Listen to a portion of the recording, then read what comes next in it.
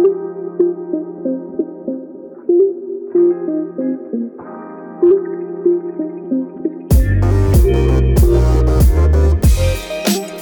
guys, welcome back to Science Grads New Zealand. I'm Lorenzo. And I'm Kaiman. And I'm Kyra.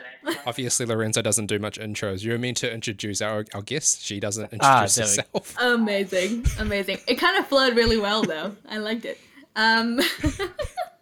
Yeah, thank you guys for having me. It's very cool that you guys are doing this. I think, when I was an undergrad or just getting into uni, I think it would have been very useful to have something like this going along. Because all you hear about uni is from the university people who want you and want your money. So that's what I said. Not the money part, but the whole I wish I had I wish I had somebody do this when I was still in first year or even in high school. Not that I would have listened to it, because I rarely listen to things that isn't music, but it would have been really useful to know that I could totally at some point be like, I wonder what you could do, right? So I guess exploring that, we'd like to ask, what got you into science? Was it something in your early days, you watch a cartoon that was like, oh, that's cool, or you read some books? Was it parents' influence that kind of got you into science? For me, it wasn't one set a moment or experience. I think it's been a collection of little moments that have peppered my life. Like my grandfather, he was a lecturer, and I always knew that. And as a kid, I didn't really pay much attention to it, but that was always in the background. Throughout high school, I just naturally gravitated toward biology. I found it super interesting, but also I was good at it, which I think is a really healthy combination to have. I definitely am one of those people who don't like to jump into things if I'm not immediately good at it. I really like that positive reinforcement immediately. And so I think it was one of those things too. I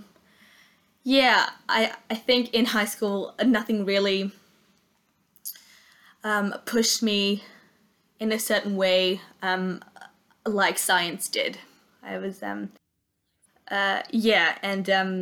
it's always undertoned with this real passion to help people.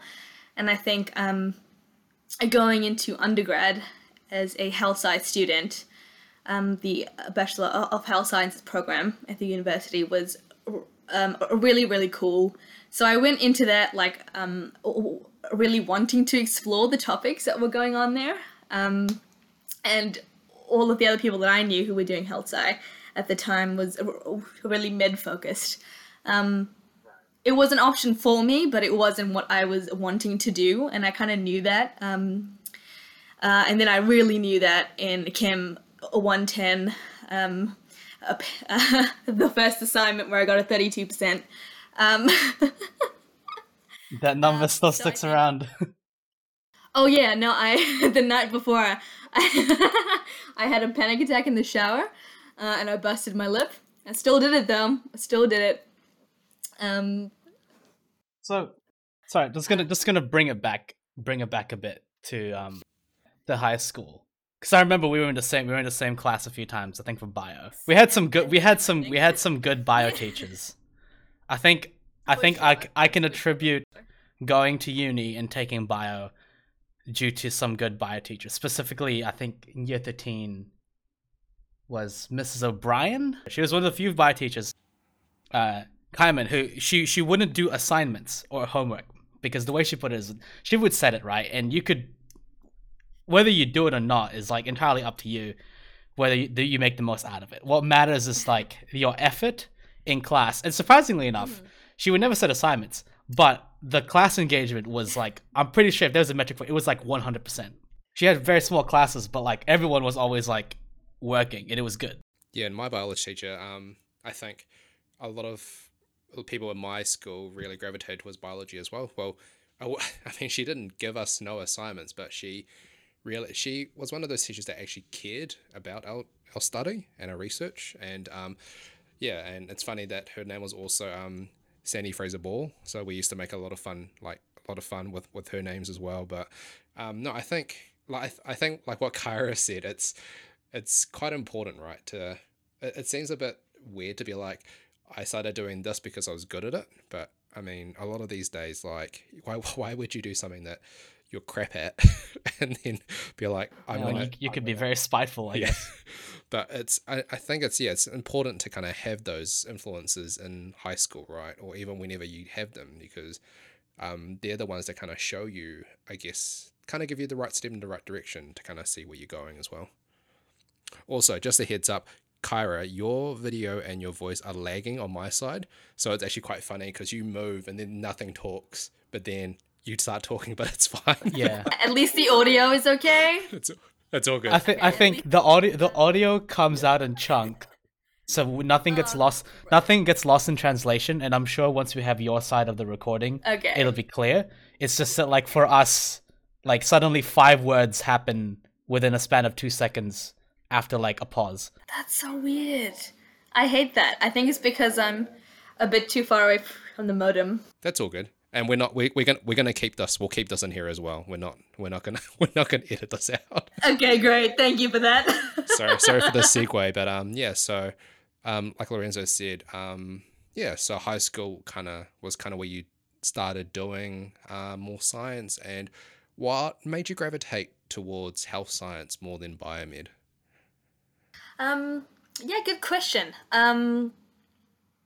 So I think during the end of high school, I was really involved in like a Tumblr, and it sounds weird now. There is a connection, I promise. But at that time, it was peak social activism, and like talking about how to affect the most change with just you and your agency and what you can contribute to the world. And at that point, I understood that the medical side of things, it's such important work and it's such an important piece of the a puzzle, but it's a temporary solution to people getting sick.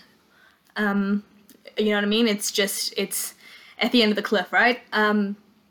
And what I really liked about health sci was that it's focusing on all the other aspects of health that you don't really think about, like education and housing and all those big upstream factors. And so if you address those things, although it's hard, you can prevent people from getting sick in the first place. And that's where I kind of wanted to be, and I knew that health sci addressed that when talking about health inequities and making it really close to home with the Indigenous population of New Zealand. And so I think it was really important to me that I explore not only the history of this country and the health system, but also the problems with it. And I think you can only really affect a big change or make a difference if you know the context and also how it's not working. And I think that's what the health sci degree offered me, just a fresh perspective and a way of thinking that still informs my actions and stuff today. So so it was during that end of high school thing, I just kind of knew that I wasn't, I don't want to say cut out, but I didn't want to be on that medical side of things. I thought I could use my talents elsewhere to cast a wider net and make a bigger change. Right. Yeah. Do you think right, so your decision to really go into health sci was really influenced by kind of like what was the thing at the time, but you're still very much, I think that was the right call. Yeah, exactly. Yeah. So I think that's not to say that I didn't try to get into med or was a bit sad when I didn't, but I think going through second year and third year of health sci really solidified my my choice, and also I think it just opened up so many new avenues for me as well. Yeah. So here's the interesting thing. So you, Yeah. what did you do after health sci, after undergrad? Yeah, sure. Um, so at that end of first year, I was doing a combination of health sci papers and med sci and bio papers, and I really, really enjoyed that combination. And so in second year, I picked up a pharmacology conjoint as well. And so I spent half my time at Tamaki campus, and then half my time at either Grafton or City. And so if I wasn't in a lecture theatre, I was on a bus somewhere. got, got really intimate with the Auckland transport system. And I'm still a bit bitter that the Tamaki campus has now moved to Grafton, and it's just across the way. It's right next door, but that's fine. So I really love that a combination of like health system, upstream thinking, supplemented by, Very in-depth mechanism of action of how drugs work. Honestly, legit. So The two opposite ends of medical science and health. You've got community level knowledge and the drug level knowledge. So just everything except for the middle. exactly, I honestly felt like I was getting the best of both worlds. Yeah. So then after second, third year, you went and also did pharmacology papers, and then after that you started a postgrad. What was your postgrad in? Yeah, so my conjoint degree, I think all up took about 4.5 years. So I finished in after semester 1 of 2018, and so I took the second semester of 2018 to just kind of chill for a bit. I was still doing a couple TA jobs, so I was a TA for a teaching assistant for a couple pharmacology papers. And in the downtime, I was kind of thinking about what my options are. And I wasn't really keen on getting out into the workforce just yet. And I thought that the knowledge I had learned so far was great, but I felt like I didn't really know enough. And so I thought that a 1-year honors degree would be perfect for that. It would be I'm learning a lot, but then also putting that to practice and finding out something novel, something cool. And so during that off time in semester 2, I went to this postgrad evening where I was with my NAS supervisor, Dr. Emma Scudder, and I actually asked her if her colleague had any projects available, and so she wrote down find a thesis or something on her phone and emailed it to me, which I think was very cool. And then I saw that she had a project available that looked super cool. That looked super cool, and I felt a bit sheepish afterward for that interaction. But I sent her an email, and we organized a meeting, and I think everything just happens for a reason, because the two courses that I was TAing, the course coordinator for that, Dr. Rachel Cameron, she is actually good friends with Emma, and so she put in a good word, and it all worked out very well. Oh yeah. I thought you were TAing 204, I think would have maybe yeah. Right. I remember Rachel Cameron. Yeah. So that's how I got my honors project, and best thing I ever did. I really enjoyed that year. So what was your honors project on?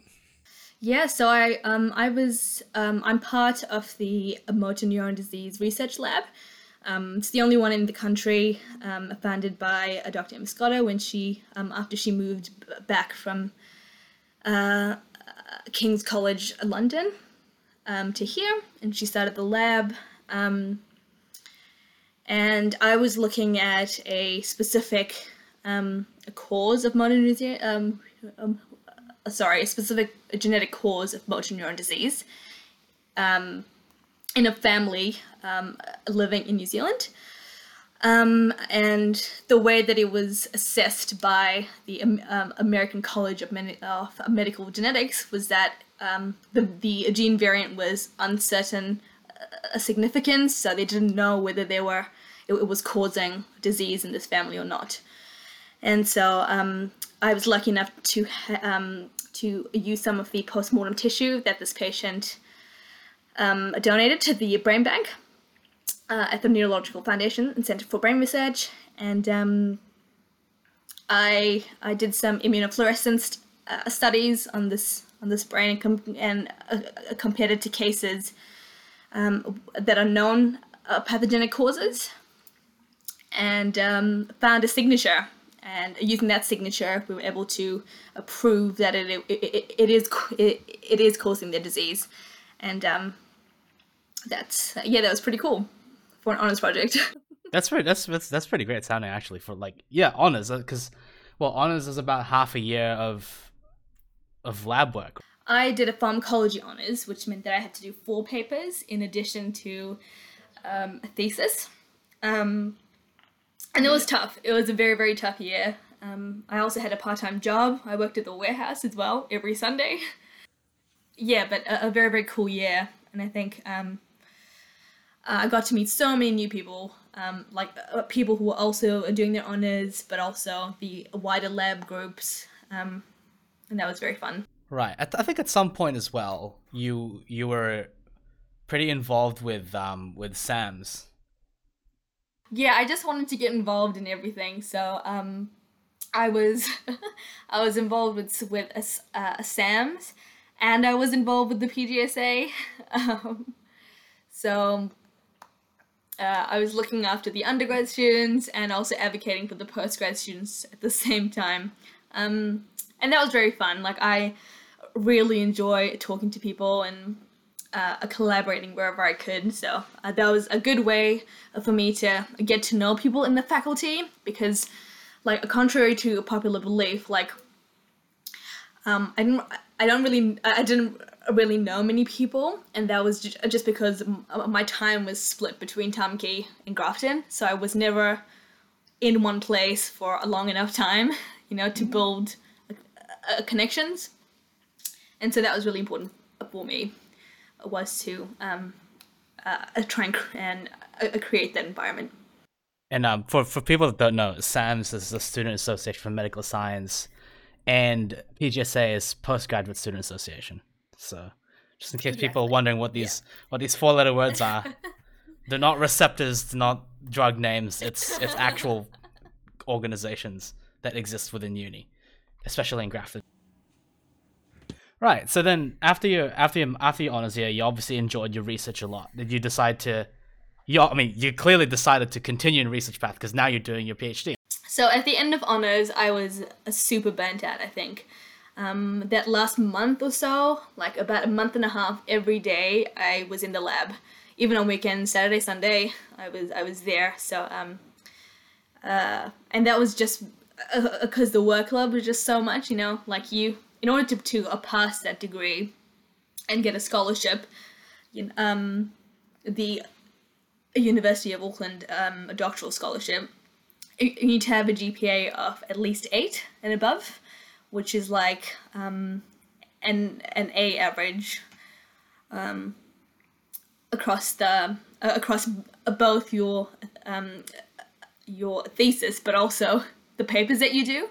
So I could, I needed to put 100% into all of those things. So yeah, having 4 papers, I tried to do half and half, or do most of them in the first semester, and then the second semester I could focus on my thesis. But it ended up being a 3-paper, a 1-paper split. And so I had an assignment due the same week as my thesis, or something stupid like that. So that last month I was super burnt out, and so I just took a week or so off, and I was just thinking, like, do I want to do research? Like, I had mad imposter syndrome as well, and just unsure of it all. My experience was awesome. I had the best supervisory team, and the people that I met along the way were super cool. But I think I just didn't think that I had it in me to do further research. But then my supervisor Emma organized a meeting for us, and without missing a beat, she was kind of like, so you'll start your PhD at this time, I've got funding for you, like, this is what you'll do, I think you'll be good at this, blah, blah, blah. And I was like, oh my God. I think it was that moment, it was kind of like someone else has this, like, a faith in me, and like, can see something in me that I couldn't necessarily at the time. And it made me realize how important it is to have someone in that kind of like level, and a position at the university, or like in their career, kind of like rooting for you and seeing that spark in you. That's definitely such a, I think imposter syndrome is such a millennial issue. It's so common in like everybody our age, but it's so easily remedied by having your boss or somebody with experience tell you you're doing fine. They don't necessarily have to tell you you're doing an absolute bang of job, but they just say you're fine, and you're like, I'm doing fine. Like, that's all you need to hear. Exactly. Right? You could think that you're doing the worst job, but you're putting in all this effort. But then someone tells you, look, that's what happened to me when I was in your position 5-10 years ago, and you're just like, oh great. I'm fine. I'm on track. And by the sounds of it, even if I guess if you're someone looking for a PhD as well, if you don't get the scholarship, just get into a lab group with lots of funding, and they will they will sort you out if they like you enough. So exactly, for sure. So might be a bit more difficult to find the ideal PhD student than it is to get the funding. I feel like some people might really nitpick and want a student that they know is going to do the right job. Oh yeah, for sure. But I think it's also a testament to just like working well with your supervisor. Like, it is so, like, I was gonna say it's underestimated, but I think it's perfectly rated that a supervisor should be a good fit for you. So are you able to talk a little bit more about your PhD project? Is that kind of like an add-on to your honours, or is it kind of embargo at the moment what you're doing? Because I know that there are some projects that are out there that you can't really talk much about because it is these IP issues, there's other competitors looking at the same I guess project as well.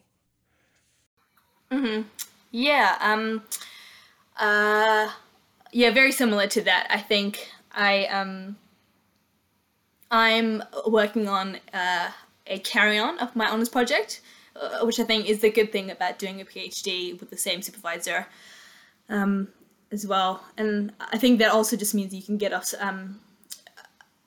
like off the bat, just start running, because you don't need to spend that time again building a relationship and understanding a project. I was very well immersed in it as soon as I started, which was good. And yeah, I think my PhD work now is more cell-based rather than a tissue side of it, as it was in my honours. I'm still working on little aspects of my honours project and working on manuscripts and stuff now. But also looking to incorporate that cell stuff in there. A tissue just follows me around. I keep finding cool stuff. Yeah. That's kind of great that you get to build on something you did as well. And it makes for a really cool kind of time capsule at the end of your PhD to look back and go, I wonder what my writing looks like now, my honors writing looks like compared to how I write with my PhD. Because I know for a fact, after my master's, I looked at that and go, okay, so this is obviously like decent writing, considering my grade. I got, it was a pretty good writing, a lot of help from my supervisor. Yeah. I look back to some assignments that I wrote in like first and second year, and I thought, wow, this is trash. How did I pass It's ridiculous. This class? I'm just thinking, I had that all the time. You kind of don't really, you don't feel the improvement in your writing, since a lot of the time your writing itself could be improving, but your grade wouldn't be improving. It's just that the standard to get to that same grade that you used to always get is increasing as you Yeah. progress through the years. That's it's- exactly. Yeah, I mean, I would love to see what my writing would look like if I continued my masters and went for a PhD, that same thing, but that's never going to happen. Why would you torment yourself and go back and look at all of your past stuff? Like, I don't I know. even- I thought it was interesting. Look, I found a file. I was cleaning up my recycle bin, and I thought, "Oh, that's interesting." It Why- says second year uni. Why is your recycling bin going all the way back to God knows what year that was? Yeah, there was an entire hard drive in a hard drive's worth of junk. Well, I mean, I haven't even opened my thesis since I've submitted it. That's how tormenting it was, that whole year. So I don't know why you would go all the way back to first year. Yeah, this is actually why I've changed browsers. By the way, I went off of Chrome because Chrome still has all the. If I type in N, it comes up with NCBI, and it's just like all the things that I search up about phosphoinositide type 3 kinase comes up. It's everything, and I'm like, no. You know you can clear history, right? I mean, that is a function that Chrome has. Yeah, that is a function too, but I was just like, whatever. Just change browser. Chrome is slow anyway, so for me at least. So second year. So now you're in your second year. Mm-hmm. How's that going? Because right Yes, now, obviously, COVID's kind of made things a bit difficult. Like, anybody's listening, we're recording this at the time where it's the third lockdown that Auckland's gone into. I think, and the second or the third level 4 as well, I believe, or the second level 4, Yeah. one of them. So yeah, how's that going? Because over here in Sydney, I know it's a bit of a mess, and some labs are closed, and some labs only allow a certain amount of people in. How's that going over there? Yeah, so funnily enough, I started my PhD in May of 2020. So we were still in lockdown at that time, or like level 3 or something.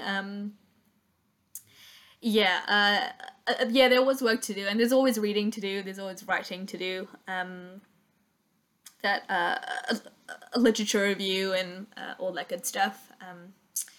Yeah, but I was very happy to get back into the lab and learn some new techniques and things like that. And then my supervisor was actually offered a job at SBS, and at the end of last year, and so we, being the entire lab group, we all moved from Grafton 503, the Centre for Brain Research. We all moved to a Thomas building at SBS. And so we have our own lab there now, so no more shared lab stuff. It's all ours, which is awesome, very, very cool. But you also realize how expensive things are, and how good it is to have other people do dishes for you in the lab, and chores. But it's also been good because I think we're collaborating, well, not yet, but we have the opportunity to collaborate with so many more people now at in SBS, and I'm also still supervised by Dr. Mike Dragonow up in Grafton, and so I'm split. I can use some of the I can go there. I can go there sometimes if I wanted to. I use all the microscopes and all the good stuff, but still come back to SBS and have that as a home base. So yeah, we moved last year, and this year has just been setting up the lab and getting new lab members and all that stuff. So it's been good. It's definitely not what I expected. Like so many people say you've got a plan for your PhD, and then it never turns out like that. And I thought I would be different. I thought I would be the exception, but no. Things change. I'm sure if there was a kind of a tally that dropped the dollar every time a student thought that their PhD would go exactly to plan, there would be about several $billion in that pot by now. The unfortunate thing is, like, it's at least 3 years for most of these things. Even in a master's project or even honors, something could change that would just, could go one way or another. Doesn't mean change is a bad thing. Change can be good. Depends on how you react to the change, I guess, and how you adapt to it. So, yeah. That being said, we're getting kind of towards the end, right? And here's the thing with this whole podcast is we'd like to ask, what would you say?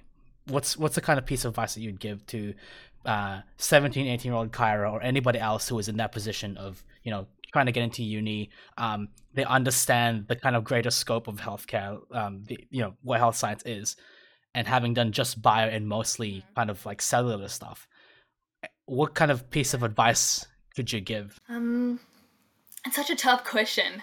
Like, I really love where I am at the moment, which I'm super proud to say, and very happy to say that. So, yeah, just do what you did. I think all the really hard days, of commuting from East Auckland, and all those days in the library, level 5 was my jam. Totally worth it. I think your work ethic will never fail you. I think be more open, take more risks, join that cool club, that you wanted to join but was too shy to do so or something, I think I think in my honours year specifically, I really took advantage of every opportunity that was there in terms of like getting involved with SAMS and the PGSA. This year I was able to run a conference and chair that. It's the HealthX conference, and that was super fun as well. And I think all of those cool stuff that seem so intimidating, it's not really intimidating if you just work hard and have an open mind. So believe in yourself. Apart from doing exactly what you did, just nothing is as scary and unattainable as you think it is. I think one thing that I like to input is also it's always good to kind of know where your capacity is as well, right? Like you said in your honours year, you did 16 different thousand things, but it's always good to kind of know where that limit is as well. Because I was reading a article by Nick Allen. He has MS, and he's like a mountain climber, and he talks about your capacity as kind of like an envelope. You don't want to have too much of your letter because it's too hard to shove it into an envelope, right? You always want to give yourself that bit of space, and that space he kind of talks about is the unknown of life, and that's always something you need to be able to. It's good to kind of know where your limit is so that you know how far you can go, and like Kyra said, just don't be afraid to do whatever you want, just go for it.